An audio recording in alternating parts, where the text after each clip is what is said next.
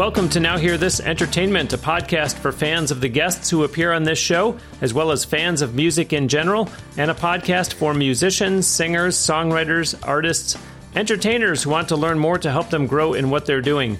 I'm your host, Bruce Wozniak from Now Hear This Incorporated.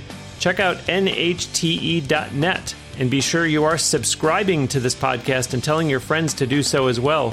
Besides that website, you can also find the show on iTunes, which is Apple Podcasts, Google Play Music, the new Google Podcasts app, Stitcher, SoundCloud, and TuneIn Radio. And a special welcome, by the way, to the newest subscribers from the Overcast app on iOS.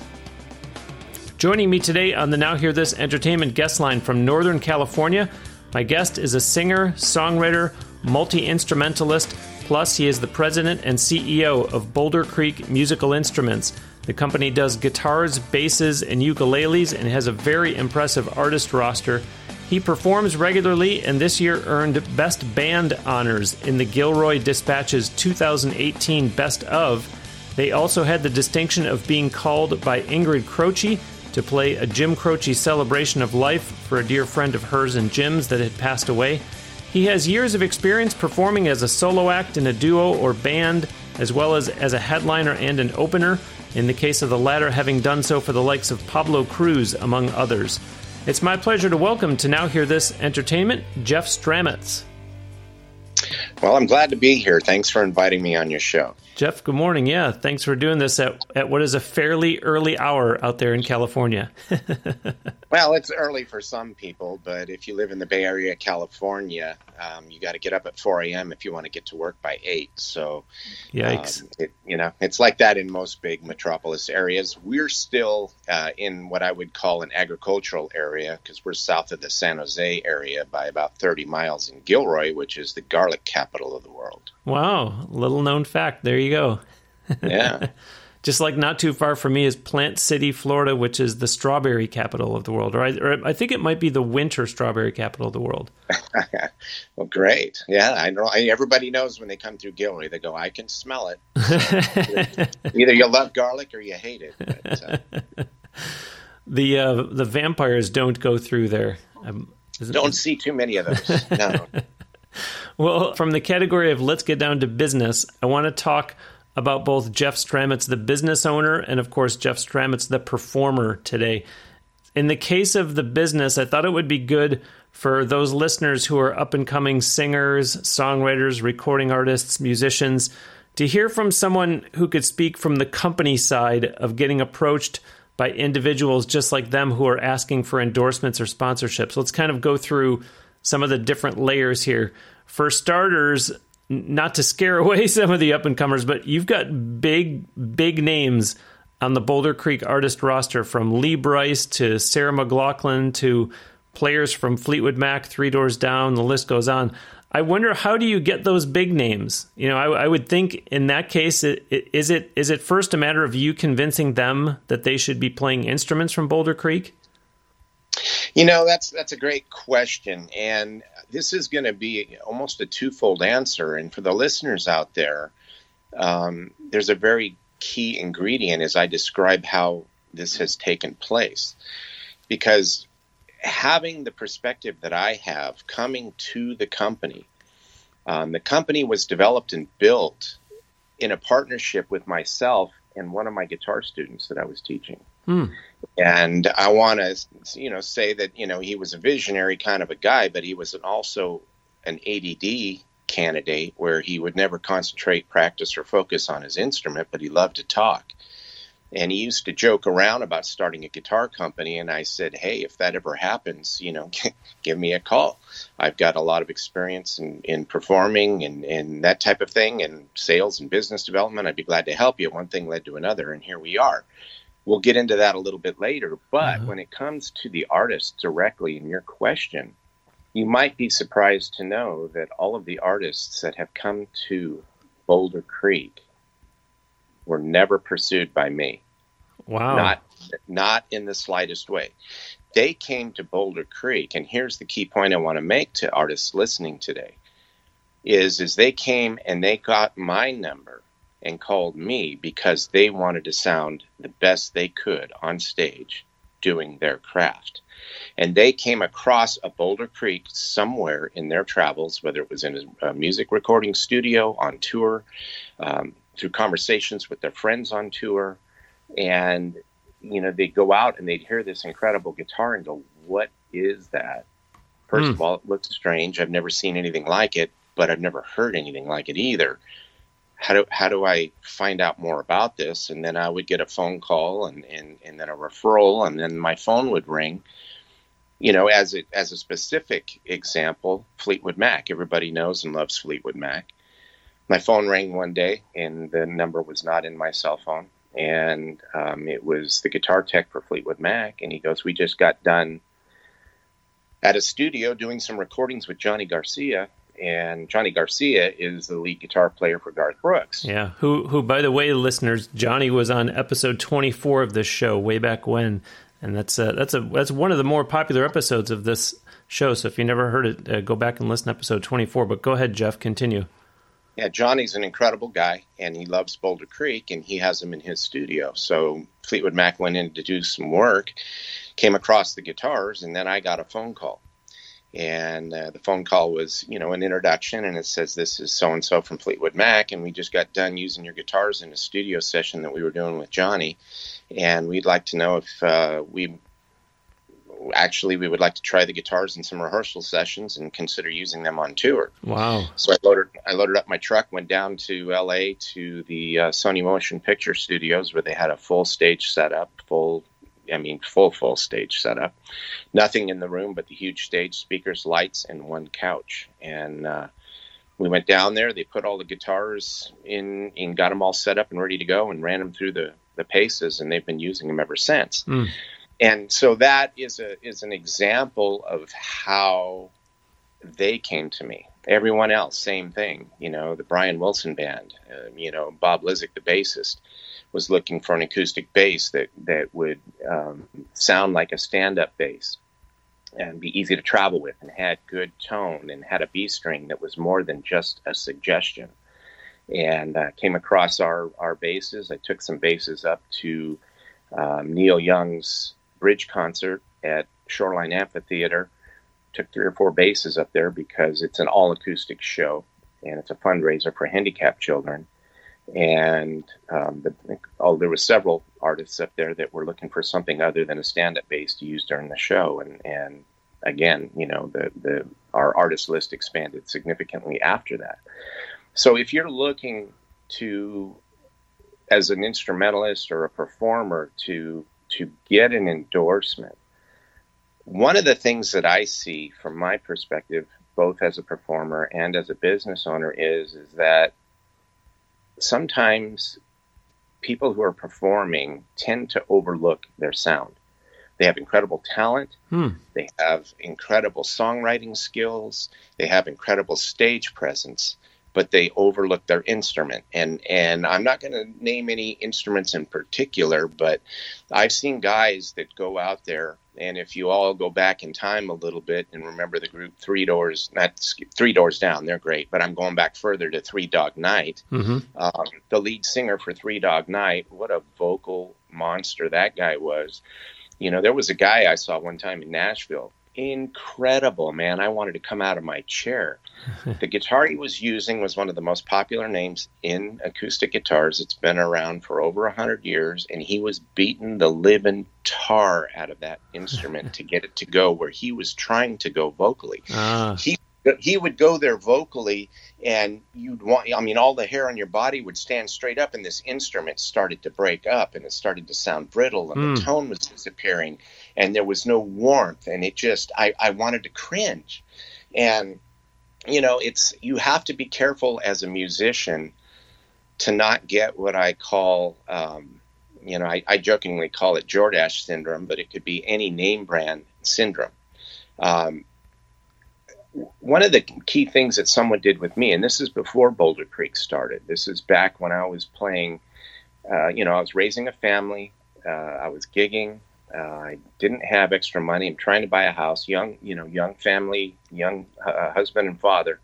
You can't go out and spend $2,000 or $3,000 or $4,000 on a guitar to sound the way you would want it to sound when you're performing. Sure. So I walked into my local shop which was here in Gilroy, and the guy sold all kinds of guitars, but a lot of high-end guitars. And I said, I set myself a personal goal. I've hit that goal. I'm coming in. I want to spend $1,000 on a guitar, and this is what I want it to sound like. And he just looked at me, and he goes, you're not going to get there for that. And I said $1,000, which to me at the time, we're going back 25 years now, probably. Wow. And I go, wow. And he goes, you're not going to get there for that. He goes, but let's do this. He goes, let's just go in this room. He goes, I'm going to pick some guitars that I think have the sound you're looking for. I want you to close your eyes and I want you to play them. And he goes, I want you to listen to the guitar. I want you to feel the guitar. I want you to go through some of your repertoire where you feel like the guitar is a major component of what it is you're trying to create musically. And I want you, whatever guitar ends up in your hand, that's the one you need to buy. And at the time, Boulder Creek didn't exist. And so what I ended up with, which I had no attraction to whatsoever, was a Taylor guitar. And the guitar was twice as much as I wanted to spend. And I'm like, I don't know how I'm going to do this. And I started, tapping out on my fingers how many gigs it was going to take for me to create it. And I know that, if there's musicians out there, you've all done the same thing. And so, that's what I ended up doing. And when I got that good guitar in my hand, I ended up playing probably 4 or 5 times more in a week or in a day than I had playing. Wow. What I currently was playing was an applause by Ovation. And the reason I had an applause by Ovation was all my heroes had played Ovations growing up. And that's what I wanted, but I couldn't afford it. So I bought the applause. It was a $250, nice looking piece of junk. And, it wasn't a piece of junk. It inspired me. I played, and it fit the bill for what I could afford to do, but it never could translate the music that I wanted to. And no matter what pedal or anything I wanted to invest in it, I couldn't get there. So going back to, your question about, getting endorsements. As an artist, you need to have a great grasp on what it is you're trying to create musically. And when you approach a company, I have a lot of people that approach me. I have, professionals like, the story I told you about the Fleetwood Mac or Lee Brice or any of those. And they approach me and they talk to me about what they want to do. And what they want to create. And then I have people that come to me saying, I'm doing this and I'm doing that. And I've got a tour and we're going to release an album and we're going here and playing all these shows and we're doing this fair tour and all this. And do you have an endorsement opportunity for me? And usually what either continues the conversation or kills the conversation is if the artist expects something for free. And that, to me, boils down to respect. And if you want to get respect from the guitar company so that they will sponsor you, you have to have respect for the guitar company. Mm-hmm. And we're all in business, okay? And you go all the way down to each of us as musicians. We're out there gigging and playing. If a potential location wants to hire you to play and they say, hey, we'll pay you $50 for 3 hours. Is that respectful? No, it's not respectful. I don't care what you call it, but it's not respectful. If a guy says, you know what, you'll get a lot of exposure. No, that's not respectful either. And as musicians, I encourage you all to stand up and say no. Say no. I deal with that all the time here. People want to hire you to pay for 3 hours and they want to pay you $100 or $50 or maybe $200 if you're lucky. And you got to say no. It's like hire a plumber for 3 hours. What's that going to cost you? Yeah, that's right. Yeah. I have this thing where I tell people, would that exact example, would you tell a plumber, come on in and do the work that I need here at my house and I'll post all about it on Facebook? Or you call it, a handyman and say, you're going to get great exposure from this because I'm in a lot of networking groups. And, so I always say, well, what's the difference? These places that want to book musicians and say it'll be great exposure for you. So I'm glad you brought that up. But go ahead and because I was going to ask you about this anyways, because I'm always reminding listeners and even readers of my weekly blog that they have to remember that, yes, just like the places they're trying to get booked to perform, companies are getting approached by performers just like them all the time. So they have to bring something to the table and show them why they're different and why they merit consideration. And as you said, there has to be that respect. It can't just be, they come with their handouts. So what do you see them do that's bad? And then what advice do you have for what they should be doing? I know you said respect, but just to kind of give some specific examples. I will give you some specific examples. One of the things that I hear consistently from other companies that do, sponsorships or endorsements is, there are some great examples of artists out there who consistently talk about the products they use, and they consistently post and do the hashtags, and they talk about their products, and they, it's like family. It's like wanting to show off a niece or a nephew or a grandkid or a baby or something like that. That's your baby. And you need to promote it, and you need to be willing to do it. I had a guy walk up to me one time in Nashville, and he came up, and you noticed him right away by the way he looked. He had a getup. He had a hook, a visual hook, I'll call it without being insulting. But he came up, and he talked to me and talked about his experience, and his experience sounded very reasonable. I mean, it was like, wow, this guy really has some stuff going on. Never heard of the guy before, never seen the guy before. Mm-hmm. He was playing in town, and I said, you know what? I'm here for the week, so I will come to one of your shows, and I will see what you do. So he was playing at B.B. King's, and he was sitting in with somebody. I don't know who it was at the time. I think it was another company's artist show that they had put together. And this guy was a multi-instrumentalist. He was a drummer and a guitar player and a singer and stuff. And so I got there, and let's just say his little visual hook, his little getup was loud, maybe excessive,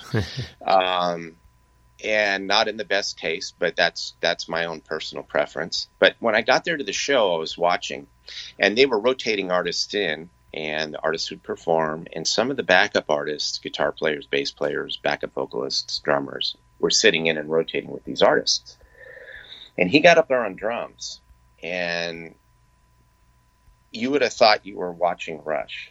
Now, Rush was not in the house, and the artist was not doing rock. It was country music. It was singer, songwriter, storyteller type song. This guy was completely out of context on the drums, trying to show off and impress people with his skills.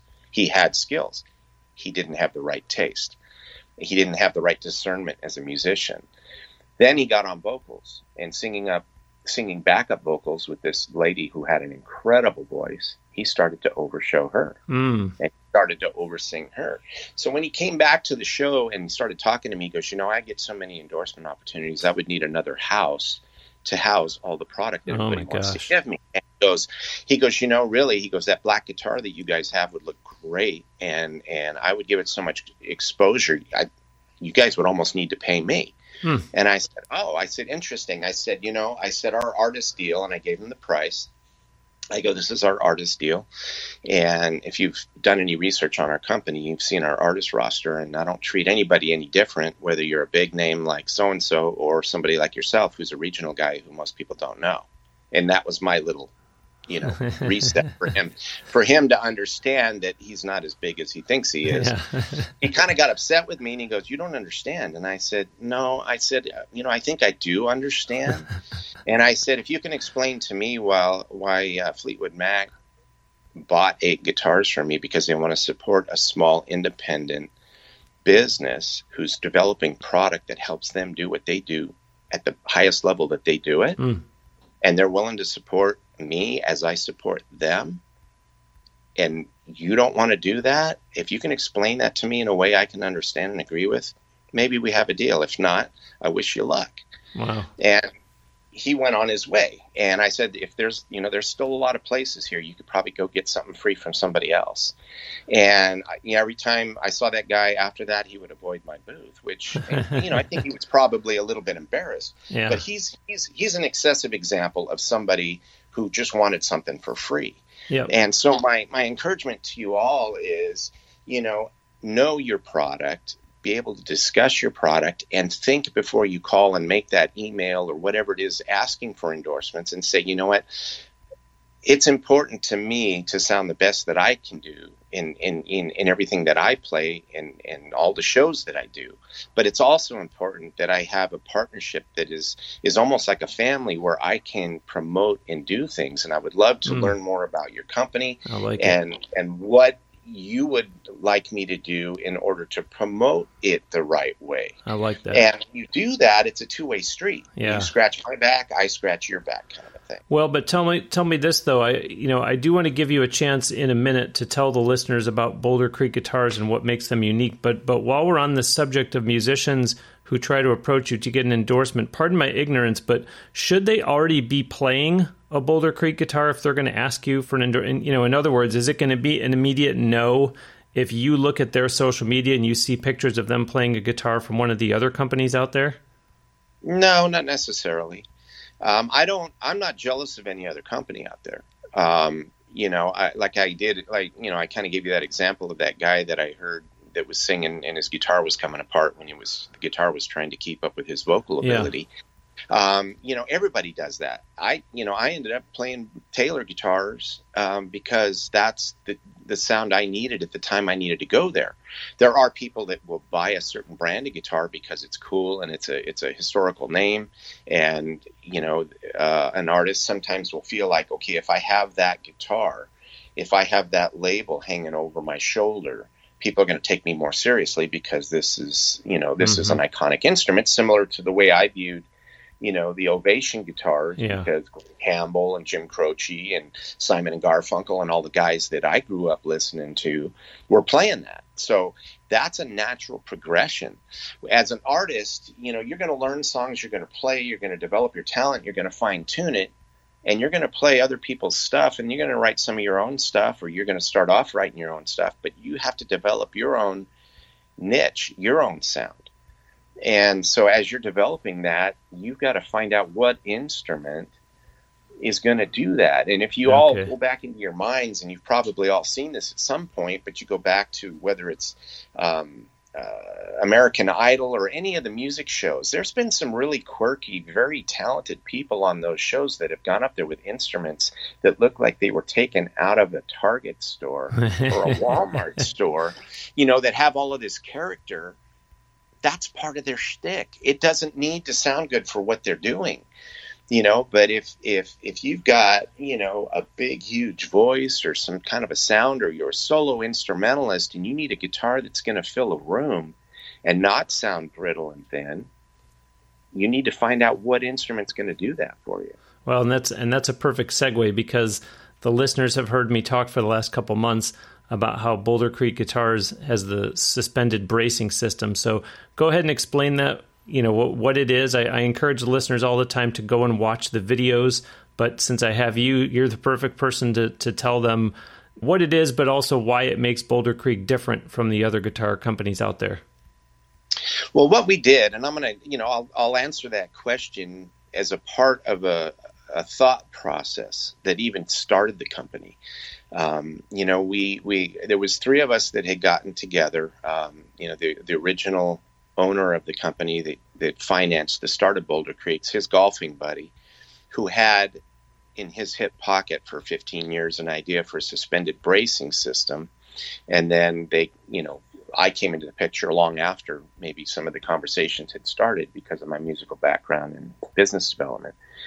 But the thought originated with the fact that the top of a guitar is what makes the sound, the wood. It's like a drum head. And if you picture a snare drum, you don't cut a hole in the center of a snare drum to make the sound come out of it. And I say that because I'm a drummer. That's my first instrument. And that kind of a visual, you can't argue with it. Yeah. You're not going to cut a hole right in the center of a snare drum to make the sound come out. You're just not going to do it. And so why would you do that to a guitar? The guitar is the same concept. The strings vibrate, the wood creates the tone. And so guitar makers forever have created a guitar, an instrument that has the prime real estate under the strings with a big old hole cut in it. And then there's 180 to 185 or 189 pounds of pressure with a 6-string guitar trying to cave the top in. And that's the waist of the guitar where the hole is. That's the narrowest portion. It's going to be the weakest portion because you got a big old hole in there. So then they glue 11 to 15 pieces of wood on the underside of the top to keep the top from caving in from the string pressure. And that's what they do. And so over the time, since, the guitar was developed, people have tried scallop bracing and this type of bracing. And, there's been guitars that have had fiberglass bracing and just different bracing systems to try and improve everything with that concept without eliminating the problem, which was the sound hole. So the original designer, Mike Shellhammer, came up with an idea, and he goes, and he's not a rocket scientist, but he's just kind of a visionary guy. He goes, if you were to create some kind of a suspended bracing system that would support that pressure on the top, and you were use some kind of a product or some kind of a material that could transmit the strings vibrations throughout the instrument, but it was not touching the top, and you moved the sound hole and you left the top intact, it should sound better. That was it. We didn't get any computers and sensory organ thingy, but none of us were that. And so we just started tinkering and having guitars built. And I'll tell you a story. I mean, literally nobody believed in what we were doing. Nobody. And Mike had a 30 or probably 40-year relationship in the music industry where he worked for Ovation Guitars, and he worked for Takamine, and he worked for all the big brands and sales and business development stuff. He knew the factories. So he put his idea together. We got this thing going. We're going to do it. He goes to his factory people that he's known forever. He goes to one of the most respected factories of builders of names that you all know and love and probably own guitars from, and says, this is what I want to do. And they go, no, we don't want to do that. That's not going to work. So let us just, build a guitar like this, like everybody else's, and put your headstock on it and call it a day. And he said, no. And he said, I want to do this suspended bracing system. And they said, okay, well, let us kind of add our part to it. We'll make it work, and then we'll send you some samples. Literally, the first samples we got, the factory glued 2 1x strips of whatever wood they use parallel inside the guitar, glued to the top with all the other X bracing. The guitar would have been good for a parking block for an RV. It did not sound good. It didn't even make noise. And it was so insulting that they did this that Mike got so upset he threw across the warehouse. We had a 14,000 square foot warehouse. You would have thought he was an Olympian doing the distance. He chucked that guitar and let out a bunch of words, and busted it up, boxed it up, and sent it back to him and said, you know what, do what I say or forget it. And I literally have the second guitar because they sent 2. I put one in a box right away because I go, historically I want to keep this because I want people to know no one believed in us, not even the people who build guitars. But once they did it, it was what I call, we call it the Boulder Creek moment. And people just kind of go, oh, whoa. Anybody that wants to poo-poo the idea and go, that's not going to work, or they look at it with their eyes and go, that guitar's not going to make any sound, you're not going to be able to hear it. You know what? That's possible. Here, you play it, you tell me. And their eyes open up and their mouth drops and they're like, oh my gosh, you know, so that's what happened. And then we just refined the idea. So, you know, there was some trial and error in trying to get the right bracing. You know, we ended up using aluminum bracing. You know, there was the challenge of gluing it to the top. We used Delrin plastic, which is like the Tortex picks that you get from Dunlop or something like that, that flexible, strong plastic. And, you know, what the amazing thing is that, you know, when I'm at like a NAMM show or something else and I'm explaining these guitars and the whole concept of what the bracing does, I can hold the guitar like a pizza box. You know, when you get a pizza and, you know, get the delivery and the guy hands it to you and you get your hands out in front of your chest and you got the nice warm pizza so you can up by your face so you can smell it, kind of a thing. Well, what I do is I'll hold the guitar on its back like that while I'm talking and I'm explaining the whole thing, and I'll hold it so they can see in the side sound hole and look at the bracing. And I said, to show you what this guitar does compared to any other guitar, I said, touch the guitar with your fingers lightly. And so they put their fingers on the guitar. I said, can you feel every single word that I'm saying?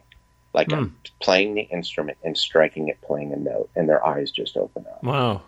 And I grab another guitar that's not one of ours, and I'll say, now I'm doing the same thing. Can you feel it? And they're like, no. Wow. And that's how sensitive these guitars are. So going back to the drum head thing, if any of you are multi-instrumentalists and you're drummers, you know very well that if you strike a snare drum and you hit it with your right hand with one stick, and if you were to take your left hand and take your 5 fingers, put your hand in the shape of a spider or something, and set it on the drum and hit the drum, what's going to happen? It's going to completely muffle the tone. Mm-hmm. You're not going to get any tone out of the drum at all. Same thing on one of the toms. That's just 5 fingers. There's 11 to 14 pieces of wood glued on standard guitars. What do you think that does to the top? If you can kind of absorb that concept in your mind, then you can understand, you know what? It makes total sense. I get this. I can see it. Yeah, it's almost like visual. Tasting something in a magazine when you see a good picture of food. You know? That's a good visual. Does that give you a good very much so. Yeah, and listeners, like I said, check out the videos online also, but Jeff has done a great job of painting a good picture here. And since Jeff and I are talking gear right now, this would be a good time to tell you to go check out the new digital multi-track recorder from Tascam. If you haven't already, I mentioned it on last week's episode, and the fact that it just came out yet is already getting terrific reviews. It's great for both studio and live applications. It's the Tascam Model 24 because it's a 24-channel multi-track recorder with an integrated USB audio interface and analog mixer. Check it out, as well as loads of other recording solutions at Tascam.com. If you're doing recording and production, you definitely want to check out their full line of gear, TASCAM.com.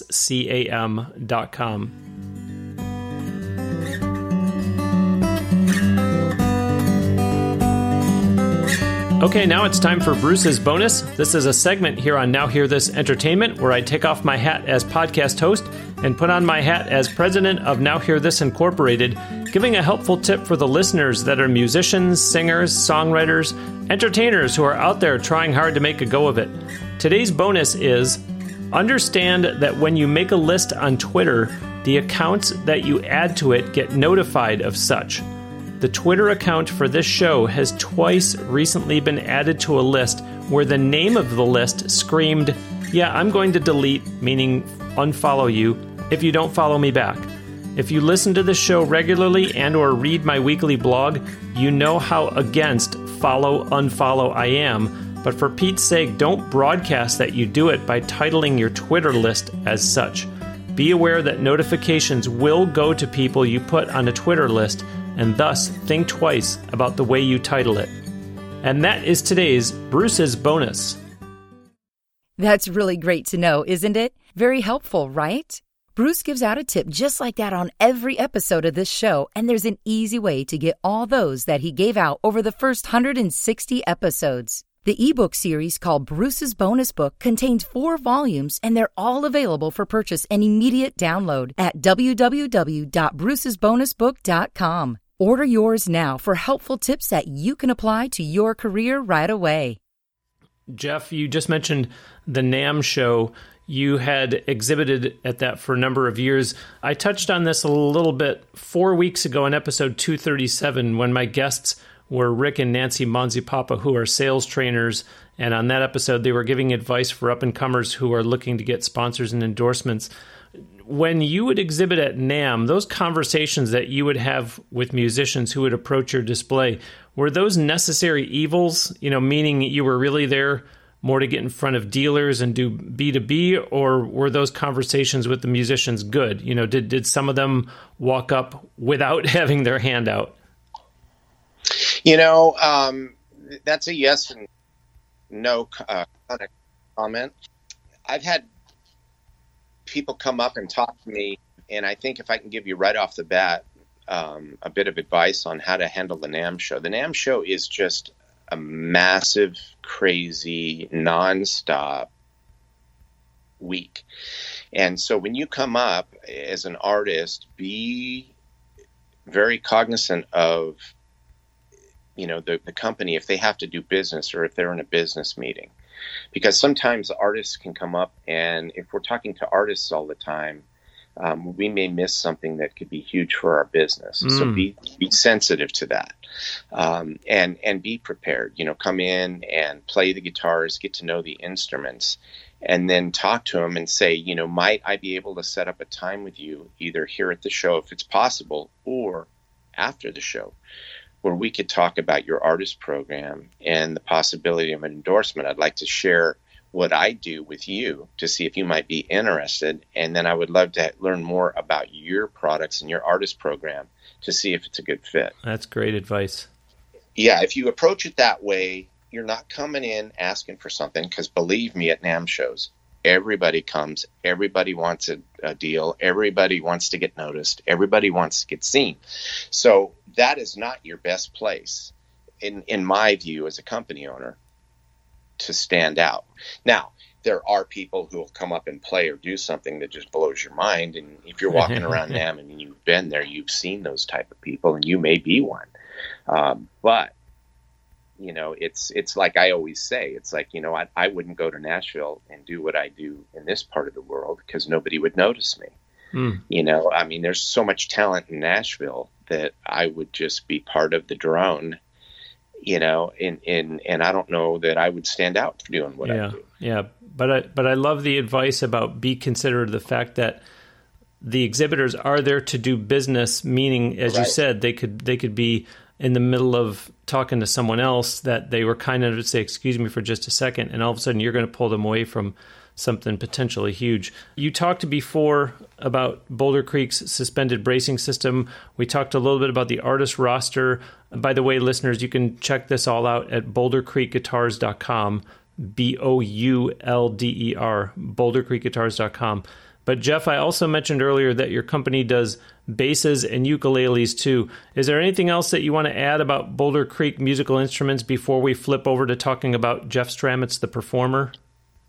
I guess what I would say is that, to know what the philosophy of our company is, we wanted to develop a product that produced the best possible sound for the best possible price. When I was going back to my example of getting that tailored guitar, I didn't have that kind of money. But you know what? If I was going to play and improve as a musician, I needed to go there sound-wise. There was no other options at that time. It was a $15 to $2,000 proposition back in those days. Guitar companies have been able to develop nicer guitars at cheaper prices now. But what we've done is create a guitar that I like to call creates a $3,000 sound for a fraction of the price. So you're getting a $3,000 guitar for under $1,000. And what that's what we wanted to do. We never wanted to set out and put any other guitar company down or whatever. We're all doing the same thing. We're keeping music going in the world and inspiring people to play. We just wanted to make it affordable for people and do it a different way. And so, that's the main philosophy behind Boulder Creek is that we're working, playing musicians. We're not suits. We're not engineers. We're not rocket scientists. And we're a very, very small company that's trying to make its way in a very big and ruthless music industry. And, everybody that plays our stuff, whether it's a regional, whether it's a up and comer, and going back to your artist thing, we've got some big names on our rosters, but we've got names there that you would never even know. I know I've got 13-year-old young girls that are little protege. Wow. That we help sponsor because they've got the burn, they've got the fire in the eye, they've got the talent, they're dedicating their life to it. I can see that, and getting an endorsement and having a big brother like me, to inspire them and keep them on track, and also to say, hey, don't believe everybody that's going to say they're going to give you a record deal. Interesting.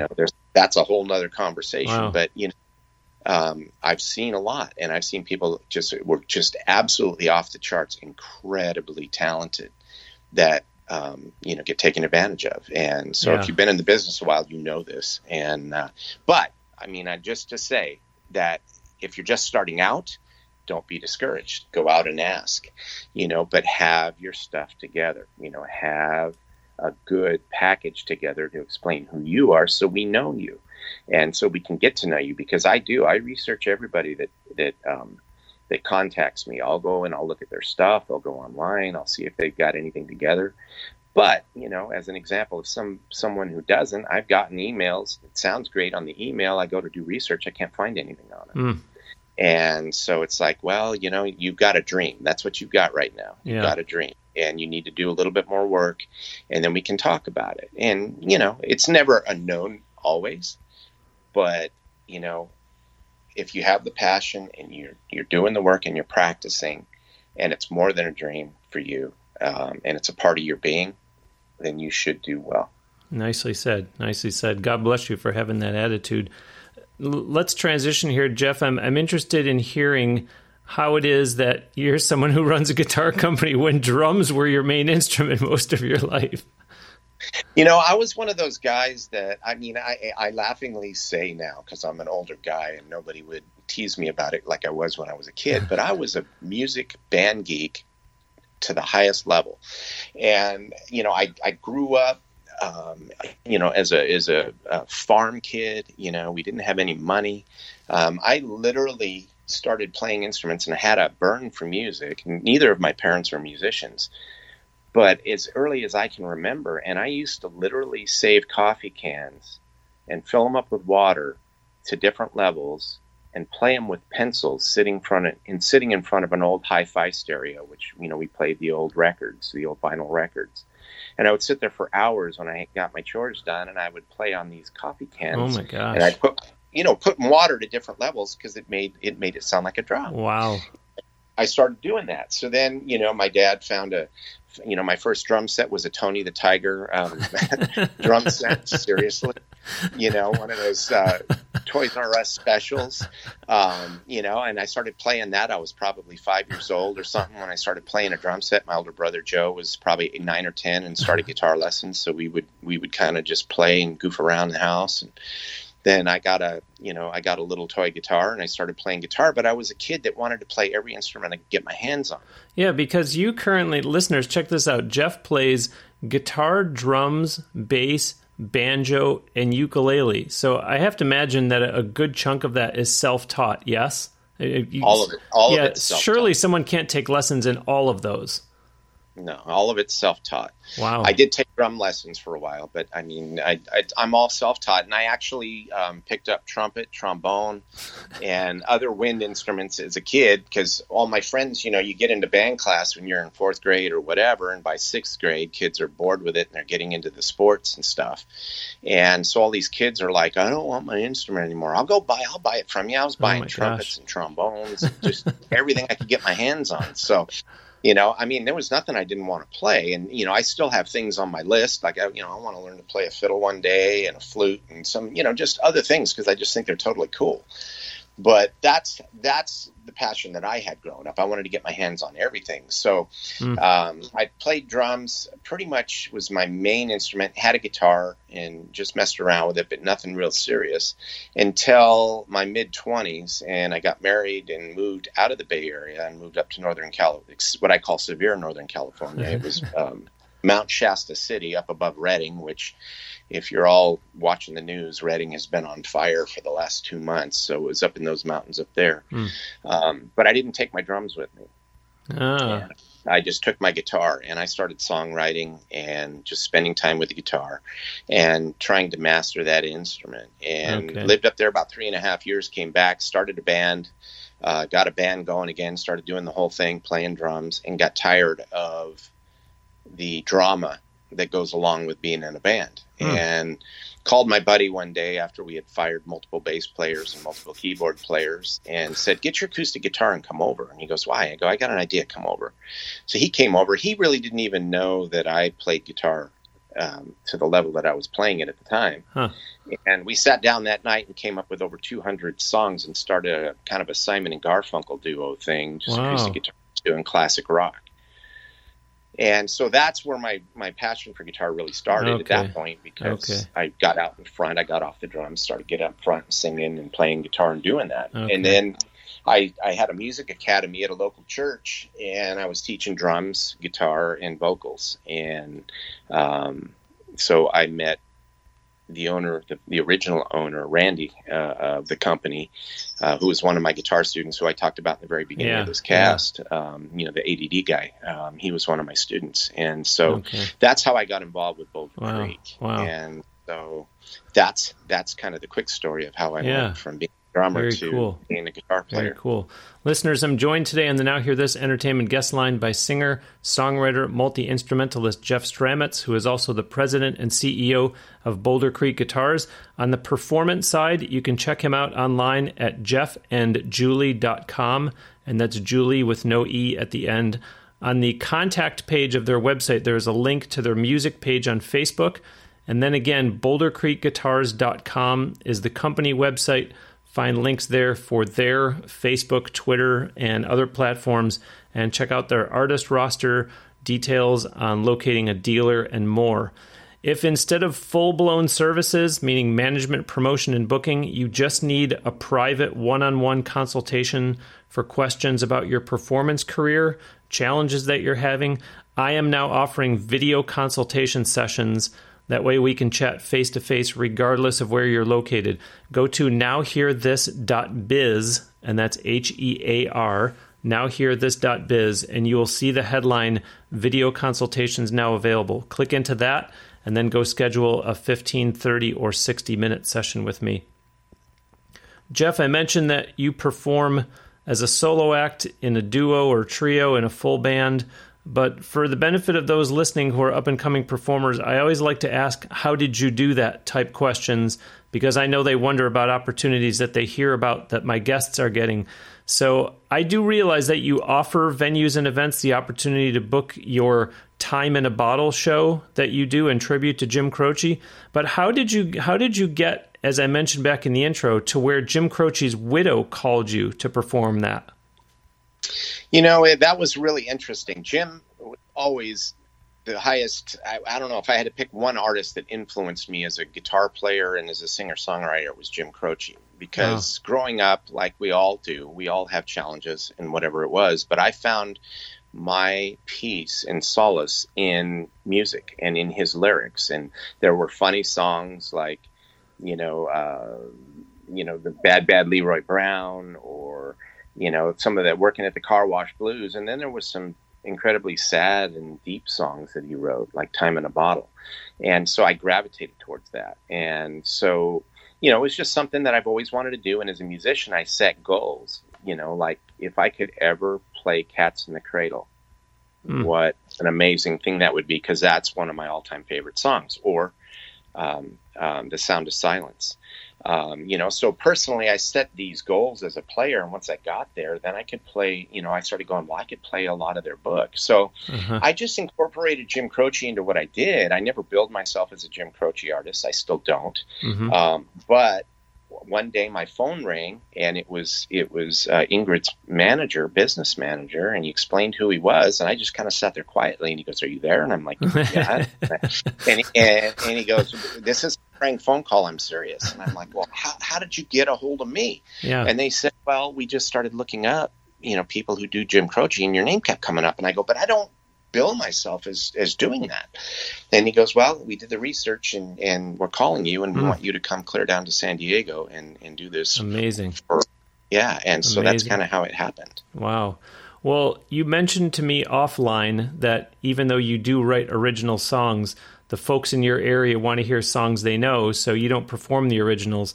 And since you're not alone in that, meaning it's not exclusive to just your part of the country, any words of encouragement for listeners who are singer-songwriters that fight the same battle, meaning they're taking gigs playing cover songs, but they would really much rather people hear them doing their original stuff? Yeah, what I would do, and I've done this, is, give people what they want to hear, and do the songs with respect to the way they would.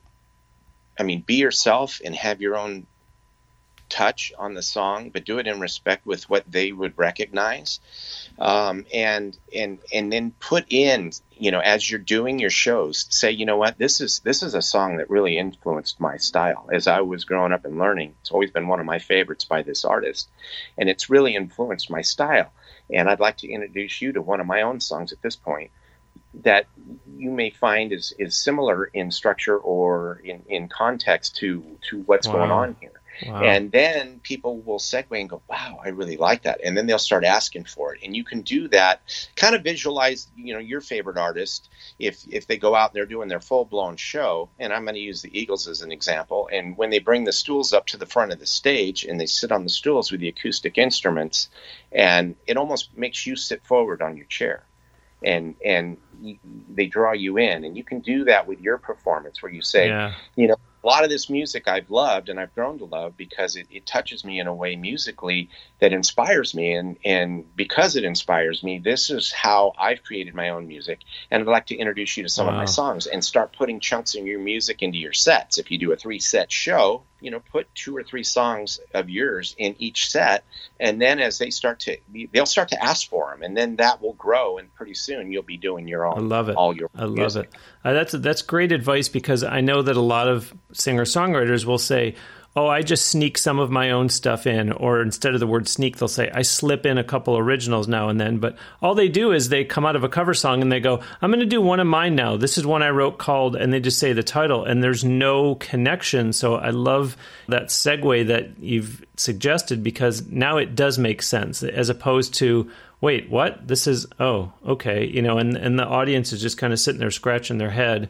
And unfortunately, waiting for that song to finish. But yours is an entirely different thought process, both for the performer and for the audience. So I like that one.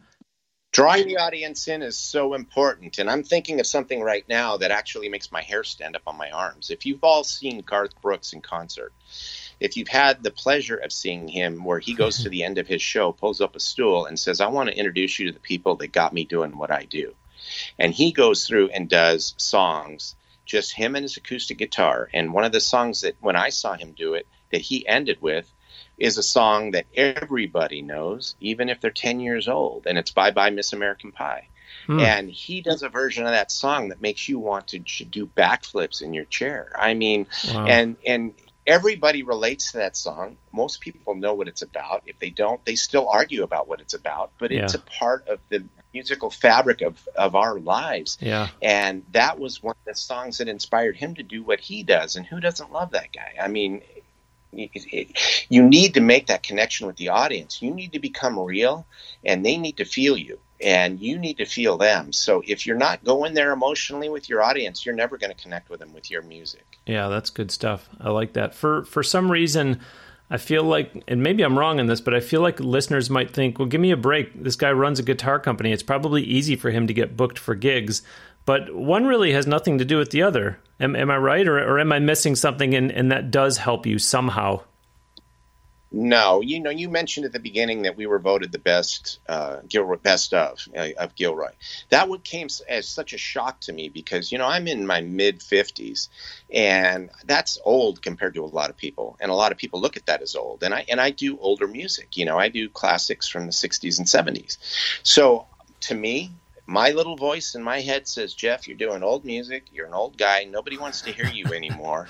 And all these young guys that are energetic and good looking and playing blazing guitars and melting down their fretboards and doing all this stuff, they're going to get picked for stuff like that. I didn't even really know that there was a contest. Wow. But that's, walk into a place all the time. And I'll tell you something. It has nothing to do. Nobody knows that I'm a company owner when I walk in as a musician. They don't know that. People don't go online and go, I met this guy named Jeff Strametz. I'm going to Google him and see who he is. They don't. You're lucky if you even get a phone call or a return email. So nobody knows. And so you have to present, and I don't present myself as a company owner. It has nothing to do with it because ultimately the people in the seats, they don't care. If I was on tour, then it has some kind of a connotation to, oh wow, he does this and he does that. But otherwise, if I'm up there and I'm sucking, nobody's going to care. They're like, wow, why he ought to go back to building guitars and just get off the stage. But I mean, I have the same insecurities that you all do, and I'm no different than anybody. So my advice to you is do the best you can do. Put the best product you can out there. Don't put yourself in a position to go out in public and suck. And I'm going to put that right on you as a person. Don't do it. Don't go into a band or play in a band or sit into a group that's going to do that. Have a standard for yourself and have pride in yourself and what you do. And then when you talk to people, be prepared. Have enough respect for them that you come in, you're dressed appropriately, you make good eye contact, you shake hands, you look them in the face, you ask for their time, you don't interrupt them, you say, hey, can we set some time aside? And really, because I respect that kind of thing as an owner. And what I don't respect is somebody that has, they look completely unprepared, have no idea what they're doing, and they look like they're, just disheveled in their whole approach. And it's like, okay, if I'm going to look at that, I'm going to think their show is going to be very much similar.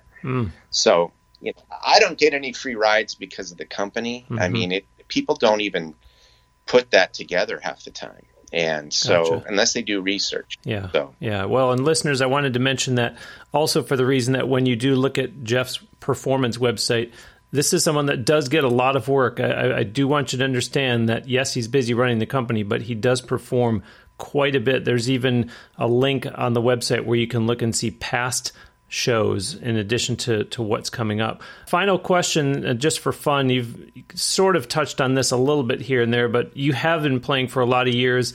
In the intro, I mentioned that you opened for Pablo Cruise, plus I believe you even did some work in Nashville at one point, if I'm correct.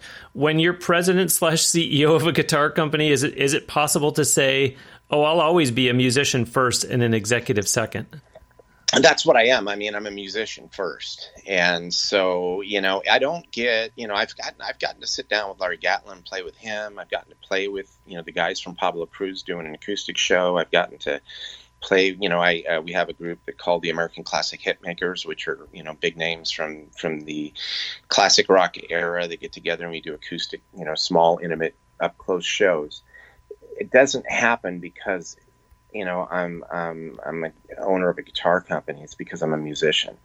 And, as an example, I had David Jenkins and Jamie Kyle come and do a performance at one of my dealers for Boulder Creek as artists. And this was their give back to me. I said, hey, I've got something in your area. Can you do me a favor and come and do a little half-hour show as I talk about the guitars, and then you can tell people what the guitars mean to you? They said, sure, I would love to do that for you. So they came, and I said, would you like some percussion behind you? And they go, well, what are you proposing? And I said, well, I'll sit down on a cajon, and I'll just grab something from here and a shaker or two, and I'll just back you up. And they looked at me, and they're going, okay, first thing in their head, you got to know what they're thinking, right? They go, you don't know what we're going to do, and we've never done this. And so they said, okay. So they sat down, and we did it. And afterwards, they're both just staring at me, and they go, is there something wrong? And they go, yeah, how come you're not playing with us? And, it felt good. That was one of those, to tell you, I wasn't scared. That would be a lie. But I also knew as a drummer that I have an innate ability to be extremely intuitive by watching body language and other things that I've learned to do and play within the context of the music, that I would not create problems. And that's how I got to be able to start playing with those guys. And so it had nothing to do with who I was as a company. They don't care. They do, but they don't, that, just because I'm an owner of a company, they're not going to go, oh yeah, well, we want him to sit in with us. Because if I'm like the guy in Nashville that I described to you, that would be a train wreck. Yeah. And so, as a musician, you may get that chance. You may be in Nashville sometime. You may be doing something and somebody may walk up to you and go, you know what? That's incredible. Would you like to play on my album, or would you like to play on my tour? That happened to a guy in Boston who is a race car graphic artist, and he's a musician in Boston. He was playing. That's how I met Larry Gatlin, through him. Larry saw him performing. Larry walked up to him, introduced himself. The guy about fell off his stool. Wow. He said, I love that guitar. I love what you did. Tell me about you and tell me who to talk to about that guitar. And then he also started playing and doing albums and tours with people for the same thing. They walked up and said, you guys are great. I'd love to have you guys back me up on my tour. Amazing. Wow. Yeah. All really good stuff, Jeff. Thanks so much. This has been really enjoyable and very educational. Listeners, I'm sure you agree, and I appreciate you giving me the time here today. Well, I've had a blast, and I just encourage you all to go out there and keep doing what you're doing. But like I said, key ingredient when approaching companies for sponsorships or anything like that is just know your product and have it dialed in and be respectful, and you should have no problems. There you have it. Listeners, that will do it for this week's episode of Now Hear This Entertainment. My sincere thanks to singer, songwriter, multi-instrumentalist Jeff Strametz, who, as you have heard, is also the president and CEO of Boulder Creek Guitars. Again, on the performing side, check out jeffandjulie.com. We will have a link to it on the show page for this episode at nhte.net. And then also hit the contact page of that website to find the Facebook link so you can go like that page. And look as well at bouldercreekguitars.com, BOULDER, bouldercreekguitars.com. Find a dealer there and a whole lot more, including links for the company's Facebook and Twitter pages and other platforms. Again, I would love to help you with any questions and or challenges that you have in your performance career. What are you struggling with? How does your branding look? Let's have a private video chat. Talk about your biggest areas of need.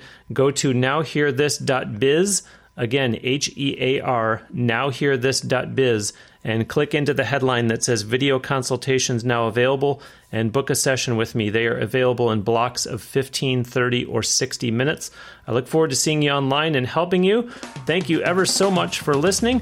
I'll talk to you again next week on another episode of Now Hear This Entertainment.